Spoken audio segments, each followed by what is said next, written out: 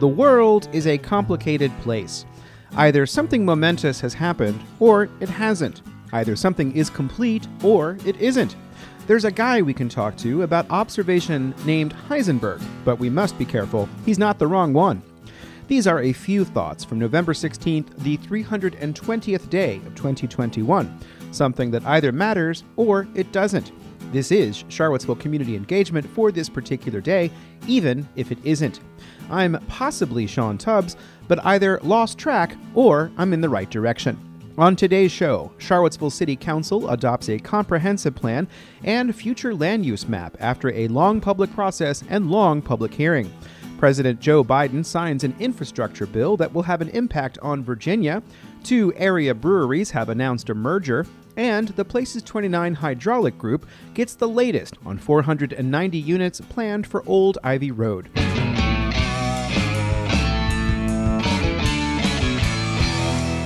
Let's start today with 2 more Patreon-fueled shoutouts.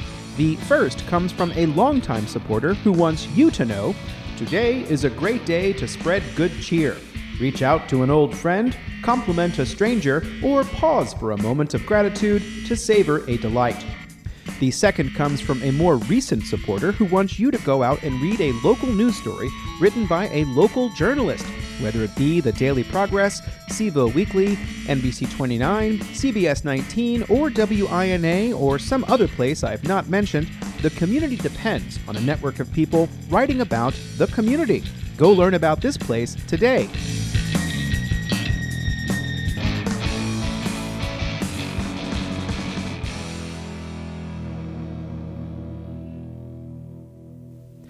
After nearly 5 years of review, the Charlottesville City Council has adopted a comprehensive plan and a future land use map intended to increase the number of housing units within city limits.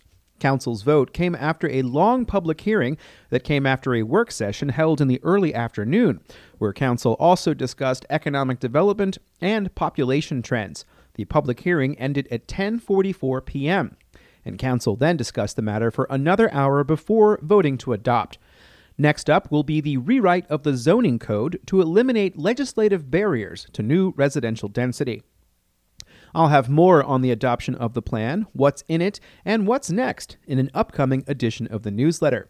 You can take a look at the adopted comprehensive plan and the future land use map at a link in the newsletter. 2 breweries in the area have announced a merger via Facebook post. Champion Brewing Company and Reason Beer will join operations in a partnership that will see Hunter Smith remain as the company's CEO. One of Reason's founders, Jeff Ralenow, will become the chief financial officer. Josh Skinner of Champion will become the head brewer, and Reason's Mark Fulton will become director of brewing operations. Champion will relocate its production operations from a facility in the Woolen Mills on Broadway Avenue to Reason's headquarters at Seminole Place. Here's a statement from Champion's Facebook page. We're excited to announce this partnership with our good friends and esteemed beer minds across town that will bring together 2 skilled and like-minded teams to streamline operations under one roof.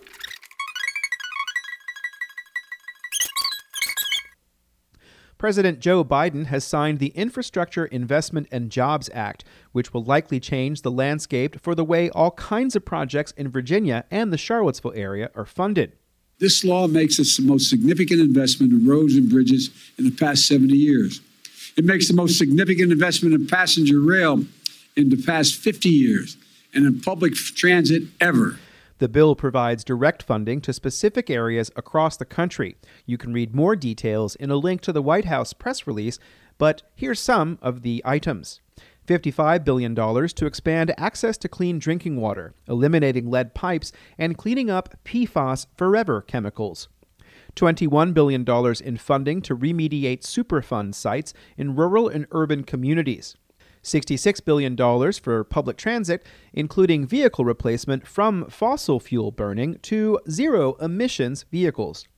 $5 billion specifically to purchase clean school buses, $17 billion to modernize ports and update machinery to reduce congestion and emissions, $25 billion for airports, including efforts to drive electrification and a transition to other low-carbon technologies, and over $50 billion in investment to protect against drought, heat waves, wildfires, and floods.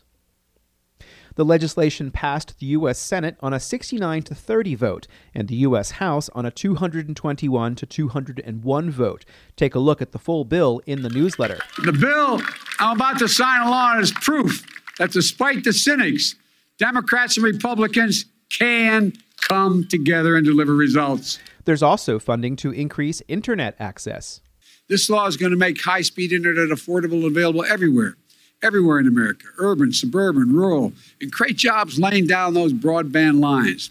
Environmental groups in Virginia are celebrating the signing of the infrastructure bill, which will provide an additional $238 million for the U.S. Environmental Protection Agency for the Chesapeake Bay program, according to a statement from the Choose Clean Water Coalition. These additional funds will help reduce pollution in the bay and its waterways, especially as we approach the 2025 deadline to have all pollution reduction practices in place as part of the bay's restoration effort. Riley is referring to something called the Chesapeake Bay TMDL, a framework to reduce pollution across all of the watersheds that feed into the bay, including the Rapidan, Rivanna, and James rivers. Investments have been made over the years, including millions to upgrade the Moores Creek wastewater treatment plant to reduce the amount of nitrogen and phosphorus that makes its way to the bay, creating dead zones with no oxygen. The bill has also been celebrated by the Virginia Transit Association, who sent out a release pointing out that the bill contains $102 billion nationwide in funding for passenger and freight rail, or a 592% increase over usual funding levels. That could include $1.4 billion for Virginia. Here's Danny Plogger, the Deputy Director of the Virginia Transit Association. The bipartisan infrastructure bill is a huge move in the right direction. Transit will receive about $1.3 billion in formula funding over the next 5 years, a 34% increase over normal funding levels. And the Charlottesville area in particular will receive about an extra $1 million a year over that period. Virginia will also be very competitive on several expanded transit and rail grant programs, which can invest billions of dollars into our transportation network over the next decade. All of Virginia's Democratic representatives in Congress voted for the bill, whereas all of Virginia's Republican representatives voted against it. But Biden said there was support from industry. This law was supported by business groups, the U.S. Chamber of Commerce, the National Association of Manufacturers, the Business Roundtable, representing 200 of the largest corporations in America. We'll continue to cover this as the details become more known.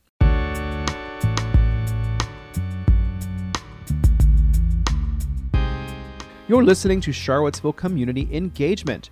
Time now for another Patreon-fueled shout-out.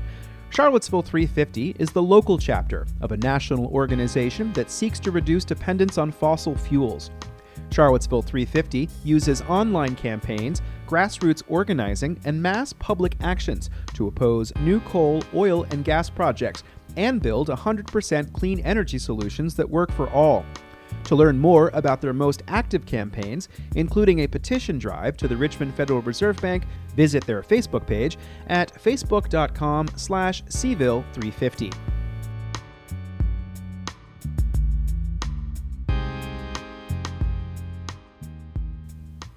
One more segment today from Albemarle County and land use. A proposed rezoning requested by Greystar Development for about 36 acres of land off of Old Ivy Road will be slightly smaller than the 525 units requested in the first application, but it will still be fairly substantial. Valerie Long is an attorney with Williams Mullen, representing Greystar. Our current plan is to have about 490 units. The Places 29 Hydraulic Community Advisory Committee got a first look at the Old Ivy Residences project on Monday, which is currently not scheduled for a public hearing before the Planning Commission. The land is split between 5 parcels, with 3 of them already zoned for 15 units per acre. Here's County Planner Cameron Langeal. Our 15 residential zoning allows for basically any type of residential development, whether it's single-family detached, single-family attached, or multifamily apartments. One parcel allows for 10 units per acre, and the other is currently zoned for 1 unit per acre. The application is to make all of them R15. A previous rezoning approved by the Board of Supervisors in 1985 has a condition that states that the old Ivy Road corridor needs to have been upgraded to a certain performance level before development can begin. The applicant is asking us to evaluate that and make a recommendation as to whether the corridor has been improved to that extent. The board also approved a rezoning in 1996 for one of the parcels that restricts certain uses. Langeal said the applicant wants the board to drop that condition. There's also a request to disturb slopes, which involves changing their classification from preserved to managed.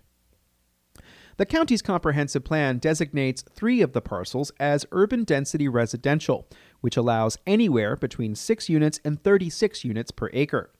Land along the US 250 bypass is designated as park space and currently is the home of a section of the Rivanna Trail. The developer will continue that into the future. Staff has conducted one review, and the developer is working through the questions from staff. John Clarkson is a managing director with Greystar Development. They are a national developer with projects all across the United States of America. It's an opportunity that we're seeing occurring more and more across the country, and that there's opportunities in university towns that lack housing opportunities. Very important housing opportunities to provide that level of affordability to make those communities sustainable over the long term. And this one is a unique one in the sense that we can provide not only multifamily housing, we can also provide single family. Dan Nickerson is a development senior associate with Greystar, and he's a graduate of the nearby Darden School. The number one kind of thing that we love about this site is the natural landscape, and we've done the best job we could, and we think we've done a really good job preserving the landscape while enabling the density that the comp plan allows. Old Ivy Road is a 2-lane road that has a one-way underpass near its eastern intersection with Ivy Road without a sidewalk or bike lane. The western intersection, as well as a 2-lane bridge over the bypass, are also constraints. Long acknowledged that traffic congestion is an issue. Obviously, those issues are existing, have been growing and increasing over the past few decades. But Greystar is committed to continuing to help look at those challenges and collaborating with VDOT and the county planning staff as appropriate to work towards and identify solutions. Long said Greystar would be willing to pay a proportional amount for some of those solutions. VDOT's 6-year improvement program includes funds for a $3 million replacement of the bridge over US 250, but the description currently states it will be built with no additional capacity. Preliminary engineering is underway now, with construction scheduled for fiscal year of 2024. Long said county officials have been able to at least carve out some improvements for the project. They were able to include in that project design that there will be a pedestrian lane on the new bridge. Members of the CAC and the public had the opportunity to ask questions and make comments. Sally Thomas served 4 terms on the Albemarle Board of Supervisors and lives next door in the University Village apartment building. We don't oppose having neighbors, and are delighted that they are neighbors that care about the environment. And we also do, and we have a lovely old stand of trees, some over 100 years old, and we want to try to protect those. Thomas said University Village residents want to make sure there are pathways that are safe and attractive and avoid the trees. Kathleen Jump of the nearby Huntington Village complex said she likes to walk, but said this section of Albemarle is landlocked with many obstacles for pedestrians. The Eastern Bridge is a concern, and the pedestrians at that end of Old Ivy Road put their lives in their hands when they cross under that bridge. Kevin McDermott is a chief of planning in Albemarle who specializes in transportation. we have been evaluating both ends of Old Ivy Road, as Valerie mentioned, also very recently to try and see if there's options for improving them. Nothing has jumped out was mentioned as an easy solution right now. Trying to expand that underpass is going to be extremely expensive. McDermott said VDOT is working with a consultant to look at both ends of the road to come up with solutions, possibly to inform a smart scale application for next year. Taylor Algren just moved into Huntington Village. He wants the development to do as much as it can to discourage vehicular travel. Here's what he would like to see. Supporting residents to, future residents to stay away from using a car and using alternative means of transportation. The project currently does not have a public meeting scheduled with the Planning Commission. Stay tuned. Also nearby is the Ivy Garden Complex, which the University of Virginia has said will be redeveloped as a mixed-use community. The UVA Buildings and Grounds Committee of the Board of Visitors got a briefing on that project in June. And that's it for this installment of Charlottesville Community Engagement for November 16th, 2021. Or is it? I don't know when you listen to these things. Hopefully you're listening to them far into the future, but who knows? I do know that I will be back in the near future with another installment of this program. As I said at the top, we have a lot to get through in that comprehensive plan, because now that the plan is adopted, what's in it and what does it mean for you? What does it mean for the community? I don't think any of us really quite know. I will say that you can support that program and all of the other programs in a variety of different ways, and I won't tell you now what they all are, because if you've heard this part, you've probably heard it to this point. I will say, if you can send it on to somebody else, that would be fantastic. I'm Sean Tubbs, the host of this program. I'm pretty sure I am, at least that's what my ID says, and I will be back in the near future with more of this kind of content. If you do enjoy it, please send it on to somebody else. Thanks again for listening, and stay safe and stay alive.